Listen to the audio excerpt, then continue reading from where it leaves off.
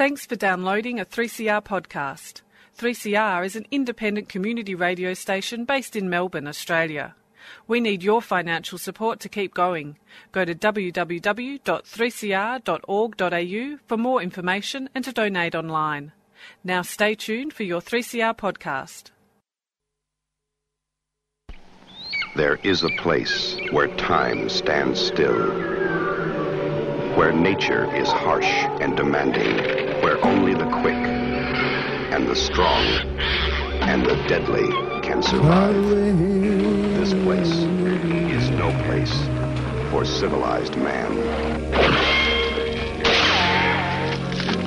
I want my land. Took it in the guts, Barry. Far away from my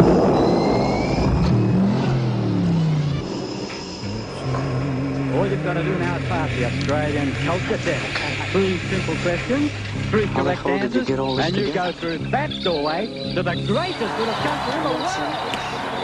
Hello, this is Annie for Showreel, and good morning to you. This is our little program about Australian-focused film, and you're on 3CR with Annie on 855 AM or streaming or any of the other ways that you might be listening to this. And today I've got a bit of a treat because I had a chat with a director, Michael Gosden, who's he and his mates have made a film called Watch the Sunset, which turns out to be a very, very interesting film, I'll have to say. It's only partially finished in the sense that it's been shot and it's been cut, but it needs to be finished. It needs to get the final framing, colour grade and sound score completed, and so they are looking to get a $10,000 to get them over the line. Apparently they've had some interest from overseas. It's a film about ice and its effect. It's been shot in Kerrang, and it's quite a dramatic piece. It's quite an effective film, I'd have to say. After we have the chat with Michael, and I'm sure you'll be terribly enthusiastic, we'll tell you where you can be part of helping them get over the line if you're in a position to do so. But otherwise, you can just enjoy the chat and then wait with bated breath for the release of Watch the Sunset. Okay, now I'm pretty impressed with your film. I know it's only a rough cut, and obviously you're trying to get people to be interested in supporting the last part of your film production, correct? Yeah, exactly right. Yeah, it's been a overwhelming display of generosity and donation through people donating their homes or locations, or the actors donating their time and their skills, and myself and the other director, Tristan Barr, along with the other producer and cinematographer, we've been funding as much as we can, but unfortunately this last little bit where we know that if we're going to make this film as professional as it deserves to be, you need to be able to get it, absolutely smick as possible, as some people may say. So that's what we're working towards, and that's where the post-production costs are coming towards us at the moment. And that's why we've begun this crowdfunding campaign. Yeah, and you need to get the framing, the colour grade and the sound score to get it to the final stage. Now, as I said, I was really impressed, but before we get into the nitty-gritty of the actual film itself, how did you find your location, Kerrang? Kerrang is actually the hometown of our cinematographer and producer, Damien Lip. We started off probably, I'd say about March of 2015, where Tristan Barr actually brought to Damien and I the skeleton, and it was a good skeleton of the idea of what this film would be. And as we started to develop it, Damien said, "This sounds like Kerrang. This sounds like it'd be great for that." And so he, and along with Tristan, went out to Kerrang and had a look at a few different of the locations, and we kind of found that we started to develop the story without intrinsically knowing that we were writing about Kerrang and the shape of Kerrang and everything like that. And so he went out there, and a week before we actually turned up to talk to the town about the film, and more specifically the locations and the people that were in charge of those places, they had organised a town meeting in regards to the effects of ice and about how it's affecting and really scorching through without any understanding of it. And so we turned up a week later and we're talking about how we want to make a film that's about redemption and choices and about an undercurrent of ice.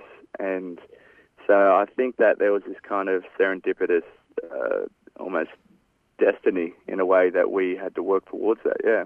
Yeah, sort of finesse that went right through the town, I guess. So the whole town was behind this, wasn't it? Yeah, exactly right. So we start off in the car on the way into the town, and we actually go through 8 different locations, and that involves a motel, a church, a primary school. Then we go to a gun range, then we're back to the motel, then we're inside a house, and then we're out into the back road of a farm. And what happened was we went around to each of these locations, and it was never a question of maybe. It was always, what can we do to help you? And so each and every single time, like the school that we went to is actually where Damien went to school as a child. And also the young girl that is in our film, her name's Annabelle Williamson, who plays Joey. She is from that school, and we held an audition at that school for the from the different local kids. And yeah, she just shone, and each and every single person really wanted to see what they could do. And if they couldn't do it, they'd find out a way to be able to make sure they could. It was beyond belief what they did to help us out. How did you? What's your background in film? Because what I noticed, we should give people a bit of a background here. That there's three people collaborated in the writing of the script, and the camera person is one of those people. The 2 directors. The camera person is a director. You're an actor in the film. You're the director, and the female lead is the other collaborator, right? Exactly. As you just rattled off then, we all very That's much... right, a bit of a dance. We're definitely a bit in-house in the way that we work. And the way that we've worked in the past is we all met, so myself, Tristan, Chelsea, who plays the lead, we all met at the Victorian College of the Arts where we studied acting. And we started to collaborate on different stories and different ideas, and then it started to grow from there. And Damien actually met Tristan on a feature film that they did together. And so from that, it's just this natural progression where as soon as you find someone that you work so well with and also has a similar drive and initiative, it's never about defining yourself in a role. It's more about what can I do to be better, to be able to bring bigger stories out there and better stories. And so when it came to this, for instance, I had already written quite a few short stories and kind of directed and obviously acted in quite a few. And then Tristan had directed his own feature and had a few shorts under his belt, and the same with Damien.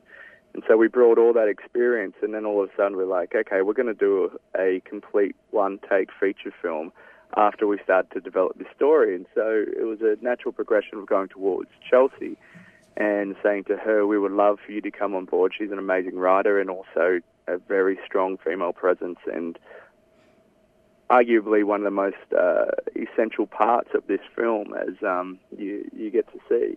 Well, everybody's essential. Everybody's essential. And before you go on, the business about being a one-shot film, film. Yeah, like the grand. What's the great Russian film where they run the Russian Ark. Yeah. And then of course the famous scene in the De Niro film where they have the punch out scene, when he was really young. Yes, I know who you're talking about, Martin Scorsese.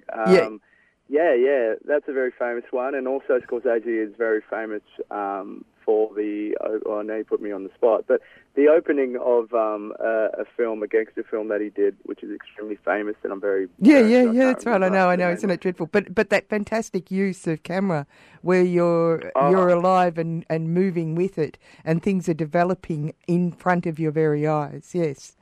Yeah. Great and fan. It's definitely a thing where we didn't want to just do a one-shot feature film. We knew that wouldn't stick, and the audience of today is much too intelligent to just be able to get something thrown in front of them and they'll just clap.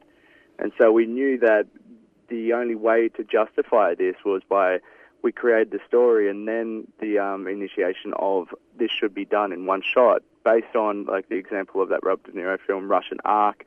Boxing Day is an extremely big motivation and inspiration for how we did that. That was that's a great film. That's a great film. Yeah, and so if you get a chance, any of your listeners get a chance to be able to see that, those films you'll see are all motivated by the action that's in front of them, and it's this complementary choreography or dance that happens between the DOP, the camera guy, and the actors and the scenery, and everything is so intrinsically important and delicate. If one falls out, then the whole building falls down. And so, yeah, a lot of those ones were very important to make sure that we could justify not only to ourselves, because we're so conscious of making a good story and a story that's important, but also making sure that our DOP doesn't trip over and then stuff up the entire thing. Well, that's right. That was my next question, because, see, the practicalities. You're not the first actors that I've spoken to who have gone from acting in front of the camera to behind the camera. In fact, it's almost this wonderful collaboration with creating the magic of a film, right? Where you want to do everything, and you are... It's a new form, isn't it? It's a form where you are able to be in control of the result. Yeah. I mean, I can only speak personally from how my progression occurred, and I feel like this could be very much similar to Tristan and Chelsea in terms of her writing, and then of course Damien with the camera.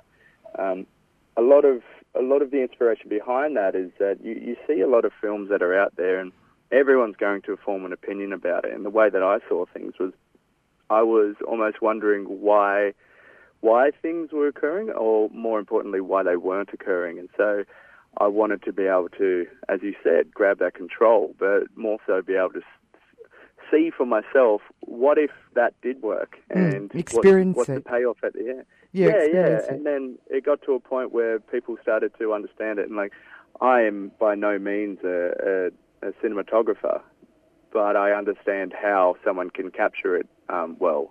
And so the correct placement of someone inside their roles and that collaboration that works, we wouldn't have asked Chelsea if she wasn't a great writer to come on board, that kind of idea. And I guess knowing what you can and can't do, and then if you can't do it, then understanding how you can translate that and give the instructions on to the people that can do it. That's the most exciting thing for me, the collaboration of it, Yeah, because I was going to say that I was just talking to some people who made a film between films, because actors just have to wait, don't they? They have to wait for other people to come up with the goods before you can actually do something. Yeah, I remember when I first got out of drama school, I got into Channel 9's Gallipoli, and I got myself a little speaking role, and it was only a couple of lines, but I was there for probably about 9 hours, and I got to say my 6 words or something at the very end of the day. And even though I was completely grateful and overwhelmed by the sheer size of that production, I was also like, oh, God, come on, wouldn't you do that? Let's do this. And I was actually more interested in the way the crew were working, and I think that's part of the seed that started to grow for me. So yes, waiting is a big factor of what we do as actors. Tune in to On Screen and find out more about what's on the big and the small screen each Saturday, 11 a.m. till 12 noon on 3CR. It's a program on film, on filmmakers and on film festivals. It's called On Screen, but it's on the radio, 3CR.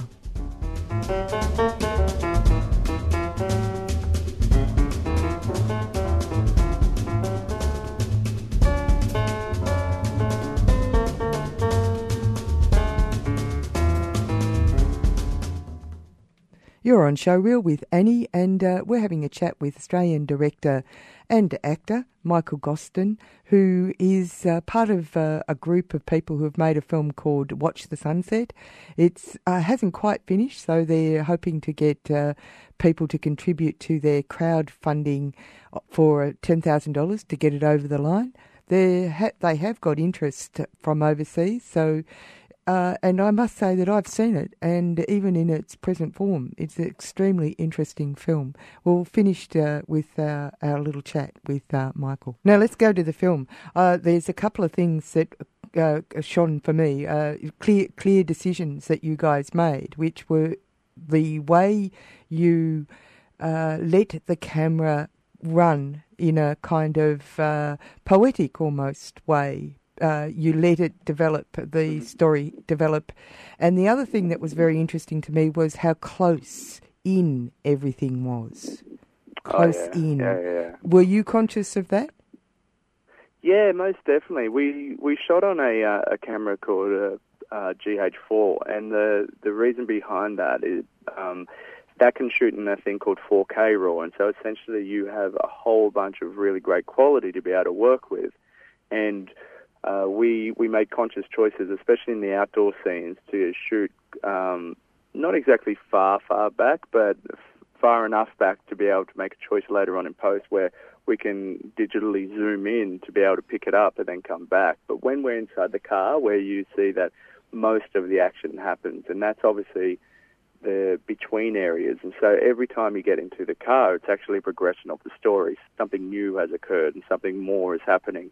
And the stoic kind of reserved nature of what most Australians do, especially in the country, which is why we also chose to film it out in Kerrang, where this is an epidemic that's happening to a lot of people where they necessarily don't want to talk about it. And so the choice to be intimately close up, and as bad as this is to say, it's much more interesting to see someone have to try to deal with that internally. And by being so close, you get to see explicit detail of that. And so when we were inside the car, you will notice that there'll be a choice to either be behind, and so it's much more physical, it's much more tension-filled when there's a two-shot, or when we decide to punch in, it's like you can see it's leading up to a crescendo of breaking, or if we allow three people to be in the scene, for instance, like which one is actually controlling our scene. All these choices were something that we had a lot of pain over in the decision-making process, because we did have a 5-week rehearsal period in the lead-up where a lot of these discussions were made, Yeah, wow, that's very interesting to me. How long was the shoot itself once you'd done all that preparation? So in the lead-up, so we definitely had a lot of, I think we had about 4 or 5 months of development. We got our actors on board quite quickly, knowing that, one, we were almost subconsciously writing for these people, and two, we needed them to be on board early in order to be able to get the progression of, okay, this, and then like baby steps, kind of growing how it was going to go. And then we had the 5-week of rehearsals that I just spoke about before, and then on the actual week, the first day, which was a Monday, we gave ourselves 4 days to be able to capture the entire thing. The Monday was the very first time we had everything in place. So we're talking about the actors, we're talking about all the sound, the lighting, the extras, the makeup. Our makeup department had to run between different locations during scenes in order to be able to set up certain, like if there were bruises or blood or whatever it may be, the sound guy had to be able to chase it.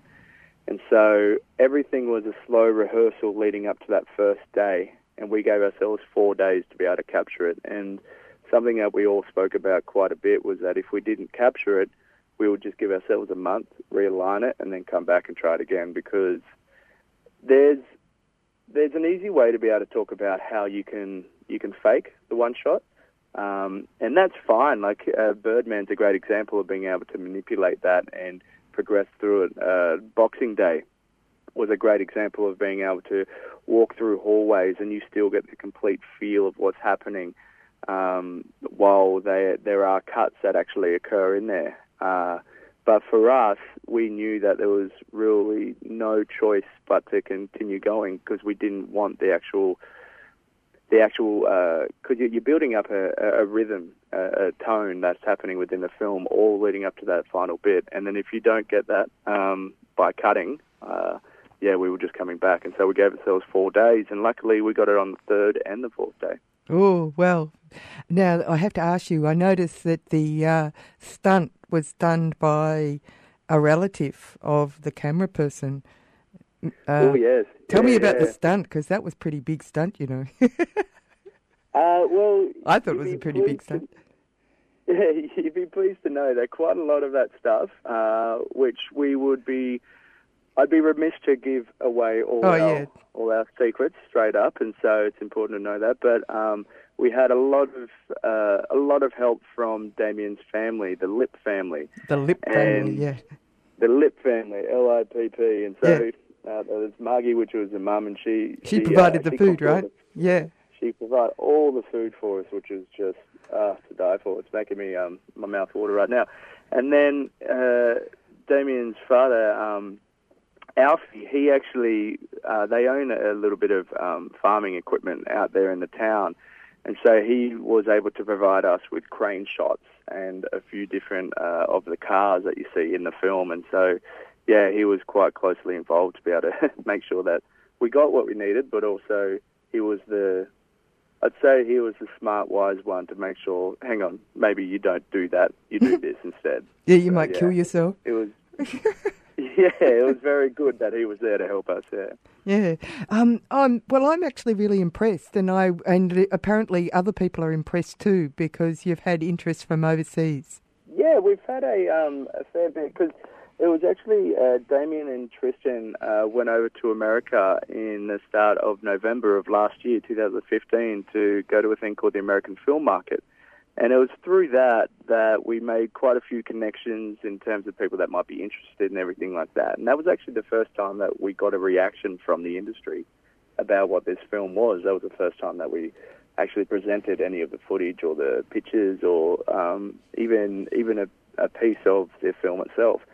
And through that first 2 weeks of meeting, it's been this very quick snowballing effect where people have been jumping on board. So we're in this interesting stage at the moment where we are asking on our knees for generous donations to our Cultural Fund campaign.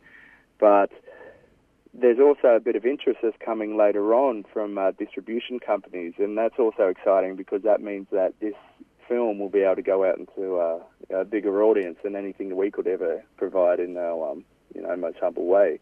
And so, yeah, there's a fair bit of groundswell at the moment, and we're interested to see what's going to happen over the next couple of months with that. So, before we let you go, tell us how people can be helpful to you financially. There so far has been a lot of really beautiful people that have helped us so far in order to be able to get to the 46% of what our campaign is asking for. We're looking for $10,000 to be able to get us over the line. And we're currently going through the Australian Cultural Fund.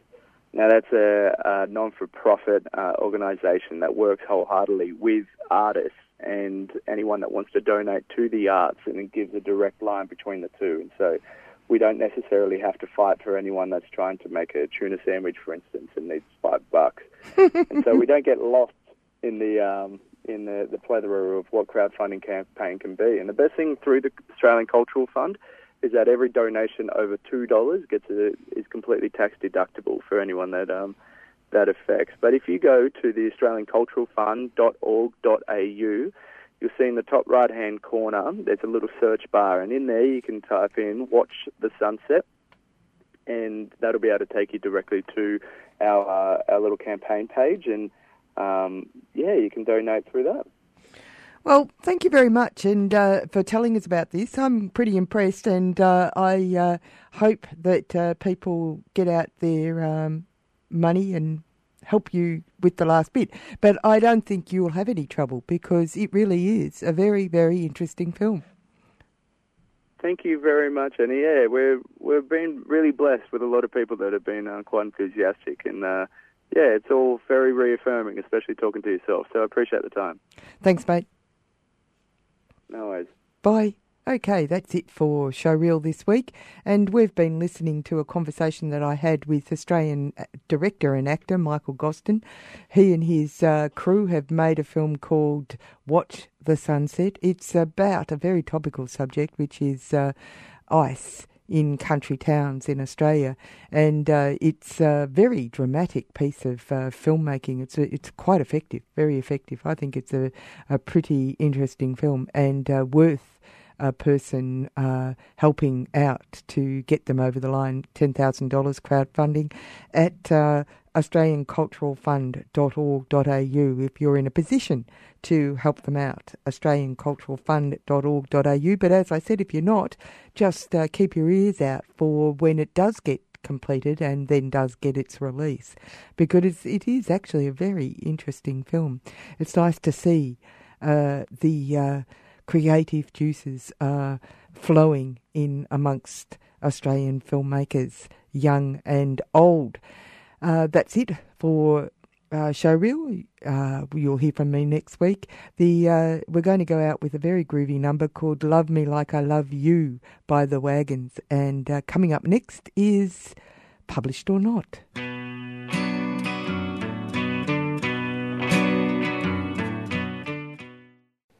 You've been listening to a 3CR podcast produced in the studios of independent community radio station 3CR in Melbourne, Australia.